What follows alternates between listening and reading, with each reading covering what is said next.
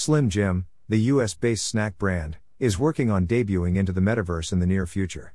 The meat snack maker has filed for licenses under the name Slim Jim, Meataverse, and Long Boy Gang. The company, that was introduced in 1928, is now looking to bring services featuring virtual goods, food products, and non-fungible tokens, NFTs, for the metaverse. People will be allowed to buy, sell, trade, and collect Slim Jim food products in the virtual universe.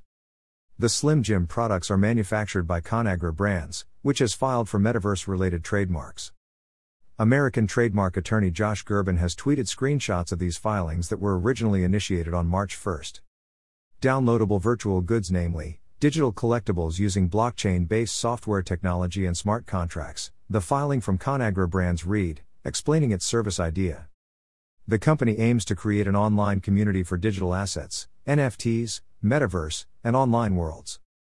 This is not the first time, however, that the Slim Jim brand has linked itself to the crypto sector. Last April, its Twitter account posted Dogecoin memes during Adweek's March Madness-themed brand competition. Later in October, Slim Jim reintroduced itself on Twitter with a new name, Meta, playing off Facebook's rebranding to Meta. In recent days, several food brands have filed for metaverse-related trademarks. Last month, McDonald's filed for trademark applications while planning to launch a virtual restaurant featuring actual and virtual goods that will also home deliver food items. Bakery and cafe chain Panera Bread has submitted a similar trademark for its entry into the metaverse.